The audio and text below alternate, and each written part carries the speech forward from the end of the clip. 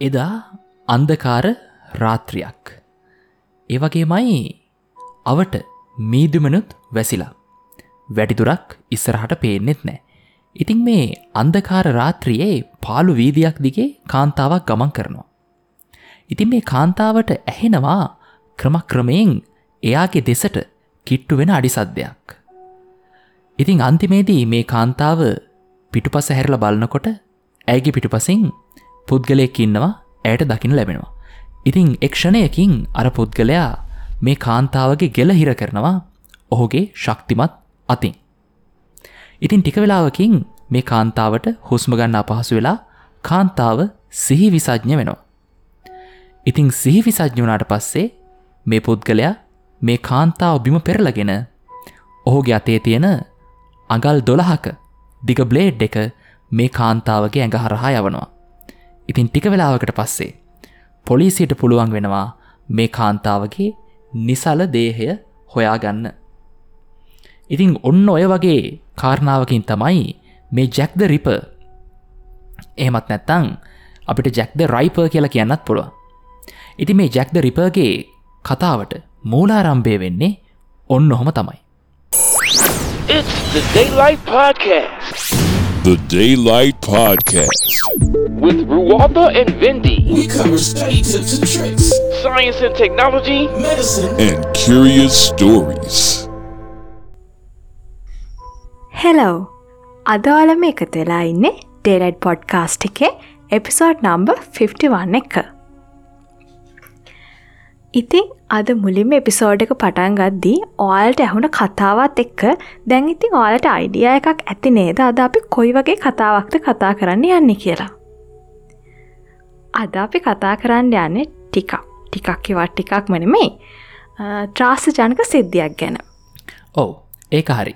දැන් අපි මේ ලෝකෙ ගත්තට පස්සේ ලෝකේ හරියට විසඳිච්ච නැති අතීතයේ ඒ කියන්නේ කාලයත් සමග කාලයේ වැලිතලාවේ සැඟව ගියපු හරියට විසඳුමකින් තොරව අවසන් වෙච්ච කතන්දර රාශියක් තියෙනවා. ඉතින් අපි අද මේ කතා කරන්න යන මේ ජැක් ද රිපර්ගේ කතන්දරයත් මෙන්න මේ වගේ තමයි.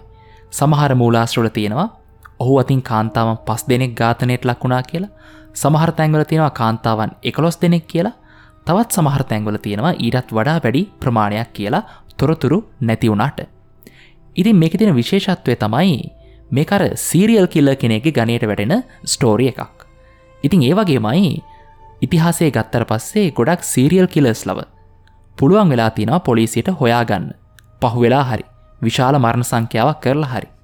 නමුත් පුදුමය කියන්නේ මේ ජැක් ද රිපර් කියන මේ සීරියල් කිලර්ව කිසිම කෙනෙක්ට හොයාගන්න බැරි වෙලා තියෙනවා.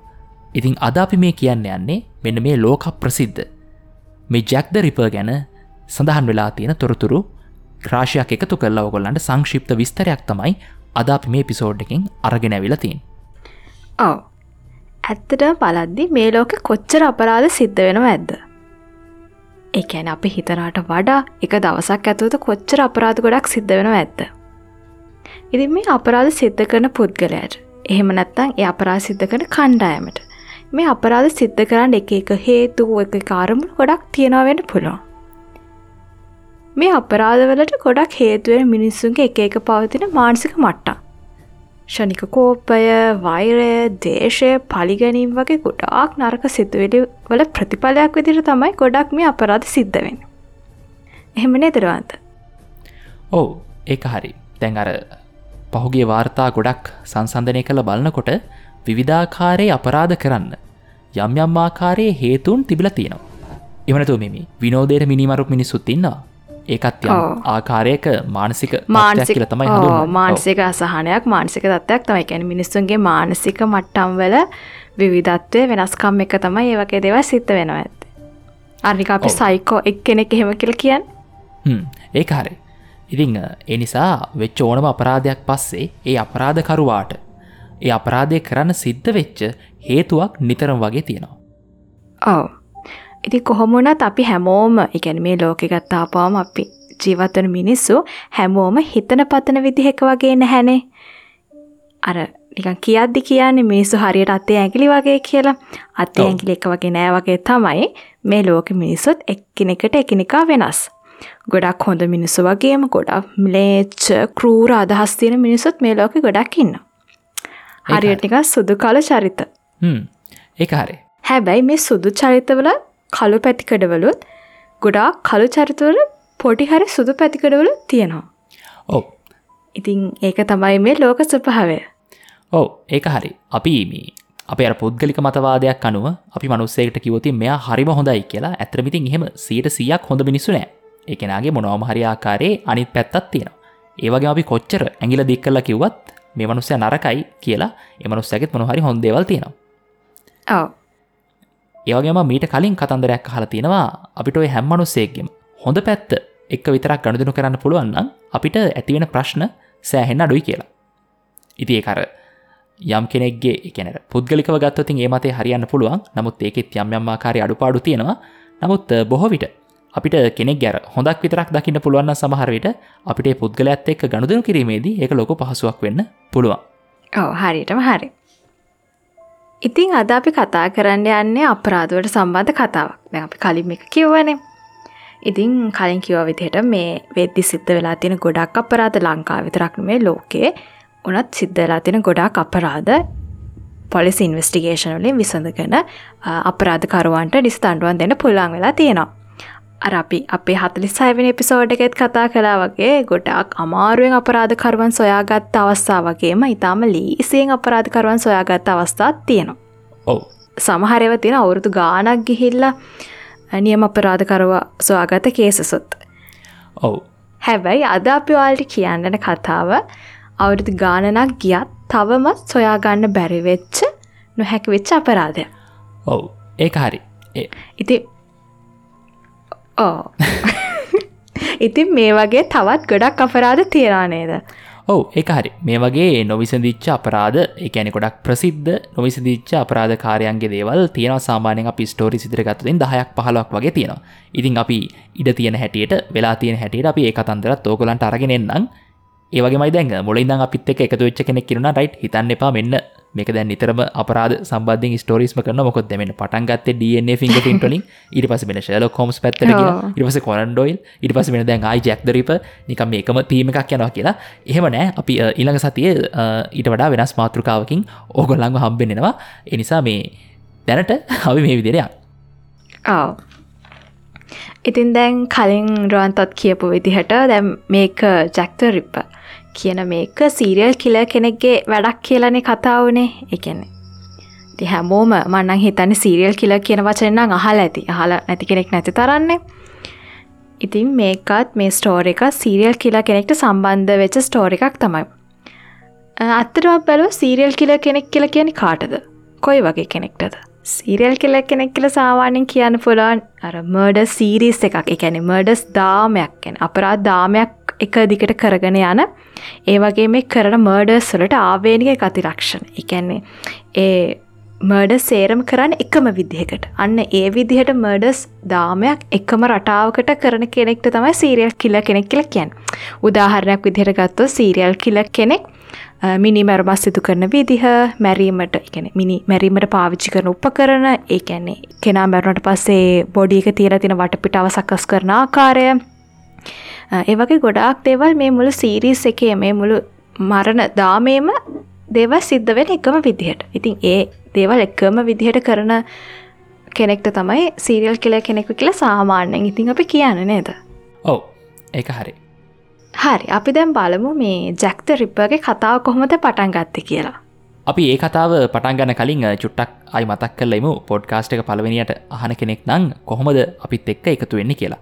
ඔයාට තියෙන්නේ iPhone එකක් පාවිච්චි කරත්, Android phone එකක් පාවිච්චි කරත්, App Store හරි Play Store වලට හරි ගිහිල්ලා පොඩ්කාස්ට් අහන්න පුළුවන් ඕනම app එකක් download කරලා Daylight Podcast කියලා search කරලා අපේ podcast එක subscribe කරන්න.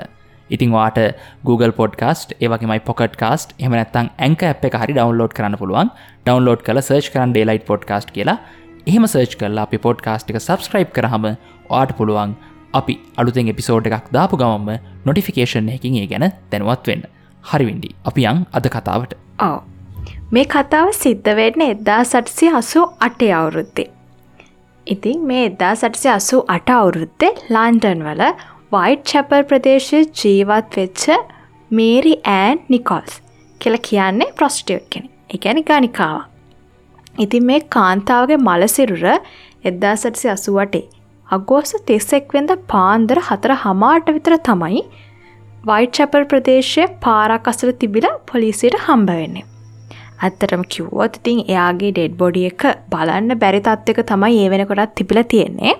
මොකද එයාගේ බෙල්ලේ ගැඹුරු කැපුම් තුවාල කිහිපයක්ම තිබිලා තියෙනවා. ඒ වගේම එයාගේ ඒ කාන්තාවගේ උදරයේ එළියට නිරාවරණය වෙන තරමටම කපලා තිබිලා තියෙනවා. අර රුවන්ත අපේ එපිසෝඩ් එක පටන් ගන්න කලින් කියපු කතාවට අදාළ තරුණිය කාන්තාව තමයි මේ. Mary Ann. ඉතින් මේ විදිහට එකම විදිහට මරණ මාස 3ක් පුරාවට සිද්ධ වෙලා තියෙනවා. ඉතාම අවාසනාවන්ත විදිහට මරණ 5ක් මේ මාස 3 පුරාවට, ඒ කියන්නේ අගෝස්තු මාසයේ සිට නොවැම්බර් මාසය දක්වා එක දිගට එක විදිහට මරණ 5ක් සිද්ධ වෙලා තියෙනවා. ඉතින් මේ විදිහට මරණයට පත්වෙච්ච අය උනේ Mary Ann Nichols, Annie Chapman, Elizabeth Stride, Catherine Eddowes සහ මේරි ජේන් කේලි. ඉතින් මේ විදිහට ඉතාම අවාසනාවන්ත විදිහට ඉතාම ක්‍රූරාන්තමය මරණයට මුහුණ දුන් මේ කාන්තාවන් 5 දෙනාටම පොදු වෙච්ච කරුණක් තිබ්බා. ඒ තමයි මේ 5 දෙනාම වයිට්චැපල් ප්‍රදේශයේ හිටපු ගණිකාවන්. ඉතින් මේ විදිහට ඉතාම ක්‍රූරාන්තමෙන් මරා දමලා තිබ්බේ ඒ ප්‍රදේශයේ හිටපු ගණිකාවන් 5 දෙනෙක්. ඉතින් මේ විදිහට හම්බුන මේ කාන්තාවන් 5 දෙනාගේම ඩෙඩ් බොඩිස් වල අභ්‍යන්තර අවයව, ඒ කියන්නේ ඇතුලේ තියෙන ඕගන්ස් අතුරුදහන් වෙලා තිබ්බා. ඒක මේ හැම ඩෙඩ් බොඩි එකකටම පොදු වෙලා තිබ්බ කරුණක්. ඉතින් පොලිසිය මේ ඩෙඩ් බොඩිස් සොයා ගන්න කලින් එයාලගේ ඇඟ ඇතුලේ තිබ්බ අවයව කිහිපයක් අතුරුදහන් වෙලා තිබිලා තියෙනවා. ඉතින් මේ විදිහට එකම විදිහට මේ වගේ මර්ඩර් කේසස් සිද්ධ වෙද්දි මේක සීරියල් කිලර් කෙනෙක්ගේ වැඩක් කියලා ඉතින් හැමෝටම තේරෙනවනේ. ඉතින් ඒ ප්‍රදේශ ජීවත් වෙච්ච මිනිස්සු, පොලිසිය හැමෝම සැක කරා මේක සීරියල් කිලර් කෙනෙක්ගේ වැඩක් කියලා. ඉතින් ඒ වගේම මේ මර්ඩර්ස් 5 කැනොනිකල් 5 ලෙස හඳුන්වලා තියෙනවා. හරි.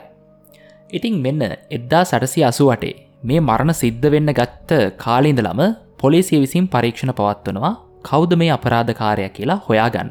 නමුත් කොච්චර පරීක්ෂණ කළත් පොලිසිය සමත් වෙන්නේ නැහැ කිසිම ක්ලූ එකක් හොයාගන්න මේ පුද්ගලයා කවුරු වෙන්න ඇතිද කියලා. ඉතින් මෙන්න එකපාරක් කොහොම හරි මේ ජැක් ද රිපර් විසින් ඔහුගේ පෞද්ගලික අයිටම් එකක් ඒ මිනිමැරුමක් කරපු ස්ථානයක එයාට අතපසුවීමකින් දමලා ගිහිල්ලා තියෙනවා. ඉතින් පොලිසිය ඇත්තටම ගොඩක් උත්සාහ කරනවා ඒ අයිටම් එක පාවිච්චි කරලා මේ පුද්ගලයාව අල්ලගන්න පුළුවන් වෙයිද, මේ පුද්ගලයා ගැන විස්තරයක් හොයාගන්න පුළුවන් වෙයිද කියලා. නමුත් එතෙන්දිත් පොලිසිය අසමත් වෙනවා.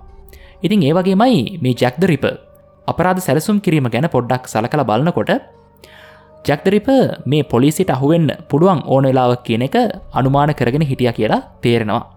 මොකද එයා අපරාධ කරන්න තෝරගන්නේ සාමාන්‍යයෙන් අඳුරු වැටිච්ච වෙලාවක්. අපි මේ කතා කරන්නේ 1800 ගණන් වල. ඒතර මේ දැන් කාලේ වගේ හැමතැනම මේ වීදි ලාම්පු තියෙනවා. ඒ වගේම මේ හැමතැනම ඒ කාලෝක කරලා තිනවා රැට. ඒ අද තත්ත්වෙම නෙමෙයි ඒ කාලේ තිබ්බේ. ඉතින් සාමාන්‍යයෙන් මොහු තෝරගන්නේ අඳුරු වැටිච්ච වෙලාවක්. ගොඩක් වෙලාවට රාත්‍රී කාලය. ඒ වගේමයි වැඩිපුර මිනිස්සු ගැවසෙන්නේ නැති පාළු ස්ථානයක්. ඒ වගේමයි මෙයා ගැහණු කට්ටිය විශේෂයෙන් මේ ගණිකාවෝ දෙන්න තුන් දෙනා ඉන්න වෙලාවටත් මේ අපරාධ කරන්නේ. සාමාන්‍යයෙන් එක්කෙනෙක් විතරක් ඉන්න වෙලාවකට තමයි ටාගට් කරන්නේ. ඉතින් හිතන්නකෝ අඳුරු රාත්‍රියක්. ගොඩක් වෙලාවට මීදුමක් තිබ්බා කියලා තමයි සඳහන් වෙන්නේ මොහු මේ අපරාධ කරන්න තෝරගන්න රාත්‍රිවල. ඉතින් හිතන්න අඳුරු රාත්‍රියක්, මීදුම තියෙනවා, පාළු ප්‍රදේශයක්, කාන්තාවක් විතරක් තනියෙන් යනවා. ඉතින් මේ කාන්තාව ඝාතනය කරලා යනවා. ඉතින් මේක ඇසින් දැක්ක කෙනෙක් හෝ ඒ වගේමයි කිසිම ආකාරයක සාක්ෂියක් හමු වෙන්නේ නැහැ. ඉතින් මෙන්න මේ හේතු නිසාම පොලිසියට හිතා ගන්න බැරි වෙනවා මේක කවුද කරේ කියලා.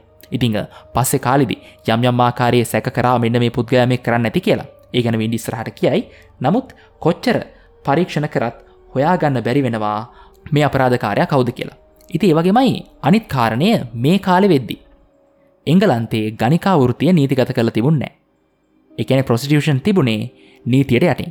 දැන් ඕනම රටක නීති විරෝධ දේවල් සිද්ධ වෙනවා. නමුත් සමහර ලාවට ඒකට පොලිසියෙන් බලපෑමක් නැහැ. ඉතින් මේ 1800 ගණන් වල මේ ගණිකා වෘත්තිය තිබුණෙත් මෙන්න මේ විදිහට තමයි. ඒ කියන්නේ පොලිසිය දැනන් හිටියා මෙහෙම දේවල් සිද්ධ වෙනවා කියලා. නමුත් ඒකට විරුද්ධව කිසිම ඇක්ෂන් එකක් ගත්තේ නැහැ. ඉතින් ඒ වගේමයි මේ ජැක් ද රිපර්ගේ ටාගට් උනේ මේ ප්‍රොස්ටිටියුට්ලා නිසා අර මිනිසුන්ගේ සහ පොලිසිය අර අවධානය ඒ තරම් ගොඩක් ගැඹුරටම යොමුනේ නැහැ කියලා සඳහන් කරලා තියෙනවා. මොකද ඒක නීති විරෝධී වෘත්තියක්. ඒ වෘත්තිය නියැලෙන්න ගිහිලා තමයි මේ අපරාධ කරගත්තේ කියලා සාමාන්‍යයෙන් සඳහන් වෙනවා. ඉතින් ඒ වගේමයි මේ කාලෙදී ඒ කියන්නේ සාමාන්‍යයෙන් මේ ගණිකා වෘත්තියේද කාන්තාවන් පිරිමි අතින් ඝාතනය වීමත් යම් ආකාරයක සුලභත්වයක් තිබිලා තියෙනවා මේ කාලෙදී. ඉතින් මේ නිසා අර ඒ තරම්ම ලොකුවට මේ ගැන විමර්ශනයක් කළ මේ පුද්ගලයා හොයන්න පෙළඹුණේ නැහැ කියලත් ඉතිහාසයේ සඳහන් වෙනවා. ඉතින් මෙන්න මේ වගේ හේතු ගණනාවක් තියෙනවා. අපි දැන් තව ඉස්සරහට ඒවත් කතා කරමු. නමුත් පොලිසිය ඇත්තෙම උත්සාහ කරා. මොකද මිනිස්සු එන්න මරනවා. සීරියල් කිලර් කෙනෙක්. ඉතින් අපරාධ පරීක්ෂකවරු මේකට මැදිහත් වුණා. පොලිසිය මේකට සෑහෙන ලොකු මැදිහත් වීමක් කරා. නමුත් මේ පුද්ගලයා ගැන කිසිම හෝඩුවාවක් හොයාගන්න අසමත් වෙනවා මේ කිසිම කෙනෙක් විසින්. ඔව්.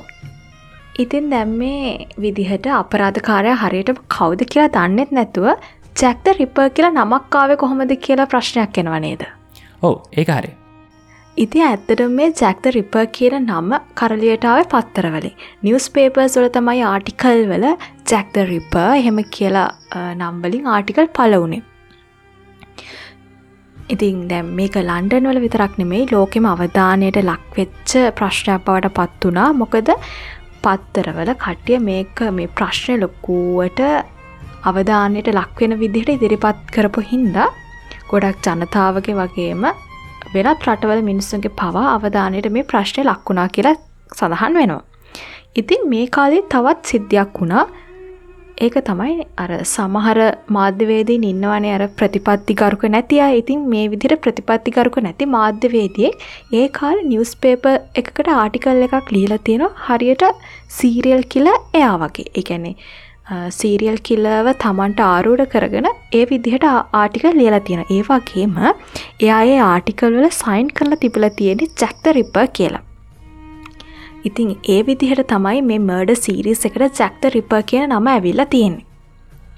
ඉතින් හැබැයි මේ ආටිකල් පත්තරේ ගියපු ඒවා ඒ කියන්නේ ඒ මාධ්‍යවේදියා ලියපු ආටිකල් බොරු ඒවා කියලා ඔප්පු වුණා පස්සේ මොකද ඒ මාධ්‍යවේදියා නෙමෙයිනේ ඇත්තටම සීරියල් කියලා ඒ හින්දා ඒවා බොරු ඒවා කියලා පස්සේ ඔප් වෙලක් තියෙනවා. හරි. ඉතින් මෙහෙම කාලයක් තිස්සේ ගියත් මේ ජැක් ද රිපර් ගැන තොරතුරු හොයන එක මේ අභිරහස විසඳන්න තියෙන උනන්දුව අඩුුනේ නැහැ. මොකද අර ඕනම දෙයක් විසඳ ගන්න අමාරු වෙනකොට මේක තව එන්න කුතුහලයේ වැඩි වෙනකොට ඒක අර හොයන්න තියෙන පෙළඹවීමත් එන්න වැඩි වෙනවා. එතකොට ඒ වගේමයි මිනිස්සු අතර සෑහෙන්න කතාත් නිර්මාණය වුණා. මොකද අපි දන්න දෙයක් තමයි සමාජයේ අපිට සාමාන්‍යයෙන් දෙයක් පැහැදිලි කරගන්න බැරි නම් අපරාධයක් සිද්ධ වුණත් එහෙමයි.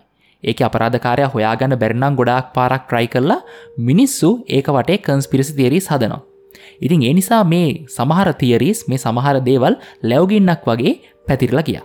ඉතින් මේ නිසාම සමාජය තුලත් මාරම කුතුහලයක් ආවා කවුද මේ සීරියල් කිලර් කියලා. ඉතින් මෙන්න මේ දේවලුත් එක්ක FBI එකත් සෑහෙනම ලොකු උනන්දුවක් දැක්වුවා මේ පුද්ගලයාව හොයන්න. ඉතින් මෙන්න මේ නිසාම මේ මරණ කියන්නේ 1986 දී මෙන්න මේ මරණ වෙච්ච තැන්වල මේ මිනිස්සයව මරලා තිබ්බ විදිහ ඒ වගේමයි ඒ අවට කල්චර් එක ඔන්න ඔය වගේ ගොඩක් දේවල් සංසන්දනය කරලා හැදුවා ජැක් ද රිපර්ගේ සයිකොලොජිකල් ප්‍රොෆයිල් එකක්. ඊට පස්සේ හිරගෙවල් වල තව ඉන්සිඩන්ස් වෙච්ච තැන්වල මෙන්න මේ සයිකොලොජිකල් ප්‍රොෆයිල් එකට ගැලපෙන පුද්ගලයෝ ඉන්නවද කියලත් FBI එක හොයලා බැලුවා. නමුත් මේවත් පර්යේෂණ 100%ක් සාර්ථක වෙලා මෙන්න මේ කෙනා තමයි ජැක් ද රිපර් වෙන්නේ නැත්තේ කියලා කියන්න තරම් අර rock solid evidence කොහෙන්වත් හම්බුනේ නැහැ FBI එකටත්. ඉතින් මේ ක්‍රමයට මේ පරීක්ෂණත් සෑහෙන කාලයක් දක්වා දිව ගියා. ඉතින් අදටත් සමහර වෙලාවට මේ පුද්ගලයා කවුරු වෙන්නේ නැද්ද කියලා මිනිස්සු කල්පනා කරනවා මේ සාක්ෂි සාධක සංසන්දනය කරලා බලනවා කියලා තොරතුරු තියෙනවා. හරි. ඉතින් මේ විදිහට අවුරුදු ගාණක් පුරාවට එක එක සංකල්ප ගොඩාක් ගොඩ නැගුණා. මේ මර්ඩර් එක සිද්ධ වෙන්න ඇත්තේ කොහොමද? කවුද මේක කරන්න ඇත්තේ? ඒ වගේ ගොඩාක් දේවල් ගැන එක එක සංකල්ප මේ අවුරුදු ගණනාව පුරාවටම ඉදිරිපත් වෙලා තිබ්බා. ඉතින් මිනිස්සු මේ කාලෙදී එක එක අයව සැක කරා.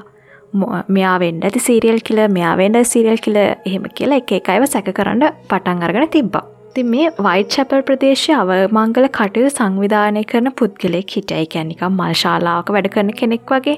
එයාගේ නම වුණේ රොබර්ට් මාන්. ඉතින් මෙයාවත් මිනිස්සු සැක කරන්න පුරුදු වුණා. මොකද එයාට ශාලාව එකැනෙ ඩෙඩ් බොඩිස් හොඳට කපල කරලා පුරුදුයිනේ ඇතුළ තියෙන ඕගන් සයින් කරලා එහෙම ඒ දවසල ඒවා හොඳට කරලා පුරුදු හින්දා ඉතින් මේ වගේ සියුම් කැපුම් කරලා මේ විදිහට ඝාතනය සිද්ධ කරේ මේ රොබර්ට් මාන් කියලා මිනිස්සු සැක කරන්න පටන් ගත්තා. ඒ වගේම ගොඩක් මිනිස්සු විශ්වාස කරපු තවත් සංසිද්ධියක් තිබ්බා. ඒක තමයි මේ මර්ඩර් සීරීස් එකට රජ පවුල සහ ගවර්න්මන්ට් එක සම්බන්ධයි කියලා. ඒ කියන්නේ මේක රජ පවුල සහ ගවර්න්මන්ට් එකේ කුමන්ත්‍රණයක් කියලා ඒ දවස්වල මිනිස්සු කතා කරා. මිනිස්සු මේකට සැක කරේ ප්‍රින්ස් ඇල්බර්ට් වික්ටර්. ඒ කියන්නේ ක්වීන් වික්ටෝරියාගේ මුණුබුරා. එයාව තමයි මිනිස්සු ගොඩක් මේ සම්බන්ධව සැක කරේ. මිනිස්සු විශ්වාස කරලා තියෙනවා ඒ වගේම ඒ දවස්වල කටකතාවක් තිබිලා තියෙනවා මේ ප්‍රින්ස් ඇල්බර්ට් වයිට් චැපල් ප්‍රදේශයේ කාන්තාවක් එක සම්බන්ධයක් තියෙනවා. ඒ සම්බන්ධයේ හේතුවෙන් මේ කාන්තාවට දරුවෙක් ලැබෙන්න ඉන්නවා කියලා ලොකු කටකතාවක් ගිහිල්ලා තියෙනවා. ඉතින් මේ ප්‍රින්ස් ඇල්බර්ට් තිබ්බ මේ කටකතාවත් එක්ක මේ අපකීර්තියෙන් බේරෙන්න රාජකීය පවුල විසින් මේ කාන්තාව සහ එයාගේ ළඟම ඒ කියන්නේ සම්බන්ධයේ කතාව දැනගෙන හිටපු කට්ටියව මරණයට පත් කරා කියලා තමයි මිනිස්සු සැක කරේ. ඉතින් මේ මරණයට පත් කිරීම මේක සීරියල් කිලර් කෙනෙක්ගේ වැඩක් කියලා කතාව පතුරවලා එයාලට අවශ්‍ය දේ කරගත්ත කියලා තමයි මිනිස්සු හිතුවේ. ඉතින් ඒකත් එක කටකතාවක්. මේ වගේ කටකතා ගොඩාක් මේ කාලෙදී මිනිස්සු අතර ප්‍රචාරය වුණා. හැබැයි තව මේ මර්ඩර් සීරීස් එකට ගොඩාක් සැක කරපු පුද්ගලයෙක් හිටියා. එයාගේ නම තමයි ෆ්‍රැන්සිස් තම්බ්ලෙටි. එයා ඇත්තටම ඇමරිකානු ජාතික තරුණයෙක්. ඔහු 1888 තමයි බ්‍රිතාන්‍යයට ඇවිල්ලා තියෙන්නේ. එයා ඇවිල්ලා තියෙන්නේ මේ මර්ඩර් සීරීස් එක වෙන්න මාස 2කට විතර කලින්. ඉතින් එකපාරටම ආපු කෙනෙක් මේ හින්දා හරියට මාස 2කට කලින් ඇවිල්ලා තියෙන්නේ. ඒ වගේ මේ ෆ්‍රැන්සිස් කියන තරුණයා පදිංචි වෙලා ඉඳලා තියෙනෙත් වයිට් චැපල් වලට ආසන්නව. ඉතින් ඒ වගේ දේවල් හින්දා මෙයාව සැක කරා. ඒ විතරක් නෙමෙයි, තව ඔහුව සැක කරන්න ප්‍රධානම හේතුවක් වුණේ ඔහු මෙඩිකල් ඇසිස්ටන්ට් කෙනෙක් විදිහට ට්‍රේන් වෙච්ච කෙනෙක්. ඉතින් ඔහුට කැපුම් සිදු කිරීමට ඒ වගේම ශාරීරික ඕගන්ස් තියෙන ස්ථාන පිළිබඳ හොඳ අවබෝධයක් තියෙනවනේ. ඉතින් එහෙම හොඳ අවබෝධයක් තියෙන කෙනෙක්ට ඉක්මනට මරණය සිද්ධ කරලා ඔහුට අවශ්‍ය අවයවය ඉක්මනින් ශරීරයෙන් ඉවත් කරගන්න වගේ දේවල් කිරීමේ හැකියාවක් තියෙන හින්දා ඉතින් මේ තරුණයව ගොඩක් සැක කරා. මොකද මරණයක් සිදු කරලා අවයව අරන් යනවා කියන එක ඊටාම ඉක්මනට සිදු කරන්න ඕන දෙයක් නේ. මොකද පොලිසියට එහෙම ඉක්මනින් ආරංචි ගිහිල්ලා එතන වැටලීම් කරන්න පුළුවන් හින්දා මේක ඊටාම ඉක්මනින් කරන්න ඕන දෙයක් නේ. ඉතින් මේ වගේ මෙඩිකල් ඇසිස්ටන්ට් කෙනෙක්ට ඒ සම්බන්ධව හොඳ ස්කිල් එකක් තියෙන හින්දා මොහුව මේ මරණ දාමේ සඳහා සැක කරන්න ඒක ලොකු හේතුවක් වුණා. ඒ වගේම තව දෙයක් තමයි ඔහුගේ බිරිඳගෙන් වෙන් වෙච්ච කෙනෙක්. ඇත්තටම ඔහුගේ බිරිඳගෙන් වෙන් වෙලා තියෙන්නේ ඔහුට දැනගන්න ලැබිලා තියෙනවා ඔහුගේ බිරිඳ ගණිකා වෘත්තිය හා සම්බන්ධයි කියලා. ඉතින් ඒක දැනගත්තට පස්සේ තමයි ඔහු බිරිඳගෙන් වෙන් වෙලා තියෙන්නේ. ඉතින් මේ මර්ඩර් සීරීස් එක බලද්දී මේ සේර මරණ සිද්ධ වෙලා තියෙන්නේ ගණිකාවන්. මරණයට පත් කරලා තියෙන ගණිකාවන්. ඉතින් ඔහුට මේ තමන්ගේ බිරිඳගේ සිද්ධිය මෝටිවේෂන් එකක් වුණා කියලා සලකන්න පුළුවන් මේ ගණිකාවක්ම මරණයට පත් කිරීමට. ඉතින් ඒවා කිසිම දෙයක් සාක්ෂි සහිතව ඔප්පු වෙච්ච දේවල් නෙමෙයි. සැක කිරීම පමණයි. මෙහෙම හින්දා මෙහෙම වෙන්න ඇති කියලා සැක කිරීම පමණයි. ඒ කියන්නේ ඔහුට විරුද්ධව ගොඩනගපු සංකල්ප ඔහු මෙහෙම කරන්න ඇති මේ හින්දා මෙහෙම කරන්න ඇති කියලා. නමුත් මේ කිසිම දෙයක් සාක්ෂි සහිතව තහවුරු කරගන්න බැරි වෙච්ච හින්දා ඔහු වැරදිකරුවෙක් කියලා තීරණය කරන්න නොහැකි වුණා. ඉතින් ඒ විදිහට එක එක පුද්ගලයන්ව සැක කර අවුරුදු ගාණක් තිස්සේ මේ අපරාධය ඉදිරියට ගියා මිසක්ක හරියටම සාක්ෂි ඇතිව කවුද අපරාධකාරයා කියලා සොයා ගැනීමට හැකියාවක් හම්බුනේ නැහැ. ඔව්. ඒක හරි. ඔන්න දැන් ජැක් ද රිපර්ගේ අපි කතාව ගත්තොතින් අපිට දැන් ස්ටෝරි එකේ තියෙන දේවල් ටික, හිස්ටරි එකේ තියෙන දේවල් ටික සංක්ෂිප්තයක් විදිහට ගත්තොතින් කියන්න තියෙන්නේ ඔච්චරයි. හැබැයි ඊට අමතරව තව අමතර කාරණා කීපයක් කිව්වොත් අපි පහුගිය ටිකේම රියල් වර්ල්ඩ් ෂර්ලොක් හෝම්ස් ගැන, ආතර් කොනන් ඩොයිල් ගැන අපි කතා කරා. දැන් අර වින්ඩි කිව්වා ඉස්සෙල්ලා මේ ජැක් ද රිපර් වෙන්න පුළුවන් අයගේ, කියන්නේ පොටෙන්ෂල් නේම් ලිස්ට් එකක්. ඒ කියන්නේ සමාජයේ සැකයක් යොමු වෙලා තිබුණා. හැබැයි ඔය අතර ඩොක්ටර් ජෝසප් බෙල්ගේ නම වගේම ශ්‍රීමත් ආතර් කොනන් ඩොයිල්ගේ නමත් තියෙනවා. මං කියවනේ මොකක් හරි ප්‍රශ්නයක් වුණාට පස්සේ ඒක වටේ කන්ස්පිරසි තියරිස් ගොඩක් ගොඩනැං වෙනවා. ඉතින් මේ ජැක් ද රිපර් වෙන්න පුළුවන් කියන එකට ඩොක්ටර් ජෝසප් බෙල්ගේ නමත් තියෙනවා. ඒක වැඩිපුරම සඳහනක් නැහැ. නමුත් ආතර් කොනන් ඩොයිල්ගේ නම තියෙනවා. මොහු තමයි ජැක් ද රිපර් කියලා. මොකදේ දෙන්නම සර්ජන්ලා ඉතින් යාලට අර කැපුම් කෙටුම් වගේ දේවල් කියනවා අරුම පුදුම අමාරු දේවල් නෙමෙයිනේ. කොහොමත් නිතරම කරන දේවල් ඒ සම්බන්ධව ඒ හින්දා වෙන්නේ නැති ඒ වගේ කටකතාවක් පැතිරෙන්නේ නැත්තේ. ඔව්. ඒක හරි. ඉතින් ඒ වගේමයි මේ දැන් ආතර් කොනන් ඩොයිල් තමයි ජැක් ද රිපර් කියලා ඔප්පු කරන්න ගොඩක් කරුණු කාරණා ගොඩනංවලා තියෙනවා.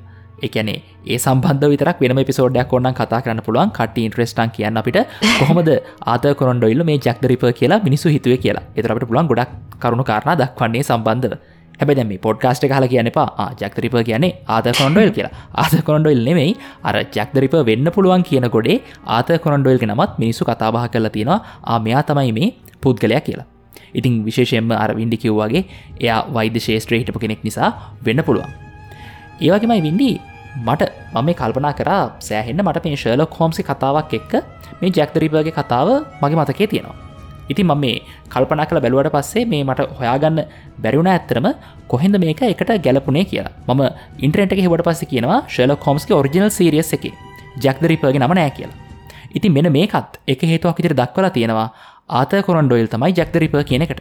මොකද ජැක් ද රිපර් කියලා කියන්නේ මේ ෂර්ලොක් හෝම්ස් කතාව ලියන කාලේ ගොඩක් ජනප්‍රිය වෙච්ච මේ සීරියල් කිලර් කෙනෙක්ගේ කතාව.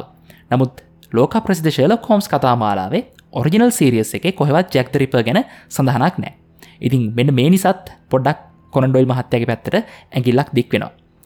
නමුත් දැන් මට හරියට මතක නෑ මම කියවපු කොහේ හරි පොතක තිබ්බා මේ ෂර්ලොක් හෝම්ස් ගේ පොතක ජැක් ද රිපර් ගැන සඳහන් කළා. සමහර ලාවට ඒක අර චන්ද්‍ර මෙන්ඩිස් මහත්මයාගේ අලුතෙන් ලියන අතිශය රහසිගත ලිපිගුණවල තිබ්බ වෙන්න පුළුවන්. ඊට අමතරව මම අර අලුත් ලේඛකයන්ගේ කියවපු ඉංග්‍රීසි පොතක තිබ්බ වෙන්න පුළුවන් ෂර්ලොක් හෝම්ස්ගේ.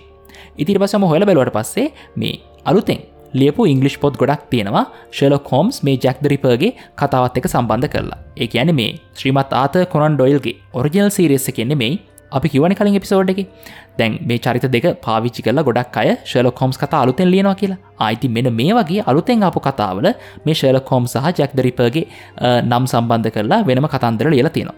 ඉතින් ඒ හා සම්බන්ධව තියෙන ෂර්ලොක් හෝම්ස් කතන්දර මොනවද කියලාත් මම පොඩ්කාස්ට් එකේ එපිසෝඩ් එකේ ඩිස්ක්‍රිප්ෂන් එකේ දාලා ඇති.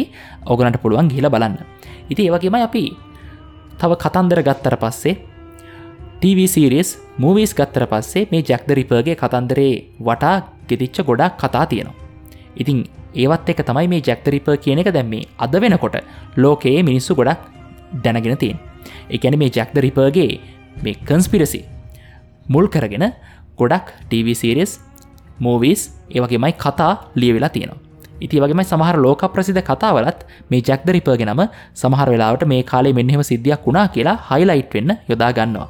ඉතින් මෙන්න මේ වගේ හේතු ගණනාවක් නිසා තමයි මේ ජැක් ද රිපර් කියන එක මෙච්චර මේ ලෝකේ ජනප්‍රිය වෙන්න හේතුවක් වෙලා තියෙන්නේ. වින්ඩුවට මතකද මේ ෂර්ලොක් හෝම්ස් කතන්දරයක ෂර්ලොක් හෝම්ස් මේ අපරාධකාරයෙක් වුණොත් මොකක් වෙයිද කියලා කියලා තිබුණා. ඔවනේ ෂර්ලොක් හෝම්ස් එක තැනක කියනවා නේද මම හොඳ වෙලාවට අපරාධකාරයෙක් නොවී රහස් පරීක්ෂකයෙක් වුණේ කියලා. මම බැරි වෙලාවක් හරි අපරාධකාරයෙක් වුණා නම් කවදාවත් හොයාගන්න බැරි වෙන විදිහට ඉතා සූක්ෂම විදිහට අපරාධ ගණනාවක් සිද්ධ කරලා හැංගිලා ඉන්න හැකියාව තිබ්බා කියලා ඔහු සඳහන් කරලා තියෙනවානේ. ඔව් ඒක හරි. ඉතින් ඕන දැන් හිතන්න එපා මේ එහෙමයි කියලා දැන් මේ ෂර්ලොක් හෝම්ස් කතාවට සම්බන්ධ මිනිස්සු ටික මේ ජැක් ද රිපර් කියලා හොයන්න එපා. මේ හිතන්න එපා. මොකද ඇත්තටම දැන් ෂර්ලොක් හෝම්ස් වගේ පුද්ගලයෙක් ඇත්තටම අපරාධකාරයෙක් වුණා නම් මම හිතන්නේ නැහැ කීයටවත් ඔය සීරියල් කිලර් කෙනෙක් විදිහට මිනිස්සු මරමර පොලිසියෙන් වහන් වෙලා ඉඳී කියලා. ඒ මනුස්සයාට වඩා ගොඩක් තව වැඩ කරන්න පුළුවන් අපරාධකාරයෙක් වුණා නම් ෂර්ලොක් හෝම්ස් වගේ චරිතයක්. මොකද දැන් ඔය ෂර්ලොක් හෝම්ස්ගේ ඔපොසිට් එකනේ මහාචාර්ය මොරියාටි. ඉතින් මහාචාර්ය මොරියාටිම වෙන්න තිබුණා ෂර්ලොක් හෝම්ස්ට ඇත්තටම අපරාධකාරයෙක් වුණා නම්. ඒ වගේ ලෙවල් එකට යන්න තිබුණා. ඉතින් කාට හරි දැන් පොඩි ඉන්ට්‍රෙස්ට් එකක් තියෙනවා නම් පොඩ්ඩක් හොයලා බලන්න මේ ජැක් ද රිපර් සහ ෂර්ලොක් හෝම්ස් එකට ඒ කියන්නේ හම්බෙන කතන්දර තියෙනවා A Study in Terror. මේක එල්රි ක්වීන් කියලා 1996 දී එළියට ආවා මේ ලේඛිකාවගේ මේ ෂර්ලොක් හෝම්ස් පොත. මේකෙදි මේ දෙන්න අපිට එකට බලා ගන්න පුළුවන්. ඒක ඔරිජිනල් සීරීස් එක නෙමෙයි. ඊට පස්සේ 1978 පොතක් ආවා The Last Sherlock Holmes Story by Michael Dibdin.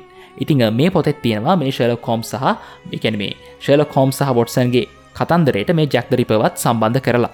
ඉතිං මේක විතරක් නෙමේ මං අර කිව්වාගේ ඩිස්ක්‍රිප්ෂන් එකේ තියෙන ලින්ක්ස් වල තියෙනවා තව ගොඩක් පොත් ගැන TV සීරීස් ගැන මූවීස් ගැන මේ ජැක් ද රිපර්ගේ කතන්දරේ සම්බන්ධ කරගෙන ගොඩ නැගිච්ච. ඔයාලගේ සම්බන්ධ ඉන්ට්‍රස්ට් නම් ඔයාලට එකෙන් ගිහිල්ලා බලන්න පුළුවන්. ඔව් ඒක හරි. ඒ වගේම ඕගොල්ලෝ දන්නවා ඇති සමහරවිට ෆිල්ම්ස් බලලා TV සීරීස් බලලා තව මොන හරි ආටිකල්ස් කියවලා මේ ජැක් ද රිපර් ගැන තව තියෙන කතන්දර මොනවද මේකට තව පොටෙන්ෂල් පුද්ගලයෝ කවුද ඉන්නේ ඉතින් මේ වගේ විස්තර ඕගොල්ලොත් ගොඩක් දන්නවා ඇති. ඉතින් දන්නවා නම් ඒ හැම එකක්ම අපිත් එක්ක බෙදා ගන්න ඕගලන්ට පුළුවන්. ඕගලන්ට පුළුවන් අපි Instagram වලින් සම්බන්ධ කරගන්න Daylight Podcast එක search කරන්න. අපේ Facebook page එක තියෙනවා Daylight Podcast. අපේ community එක තියෙනවා Daylight Community. ඉතින් ඒ වගේම එහෙමත් නැත්නම් ඔයාලට පුළුවන් Anchor වලින් voice message එකක් එවන්න අපිට. ඉතින් ඔය ඕනම ක්‍රමයකට ඕගලන්ට පුළුවන් ඕගලන්ගේ අදහස් අපිත් එක්ක බෙදා ගන්න. ඉතින් එහෙනම් අදට අපේ එපිසෝඩ් එක අපි මෙතනින් නවත්තනවා. ඉතින් ඊළඟ සතියේත් මේ වගේ තාම රසවත් එපිසෝඩ් එකක් එක්ක හම්බ වෙමු. මං රුවන්ත. මම වින්ඩි.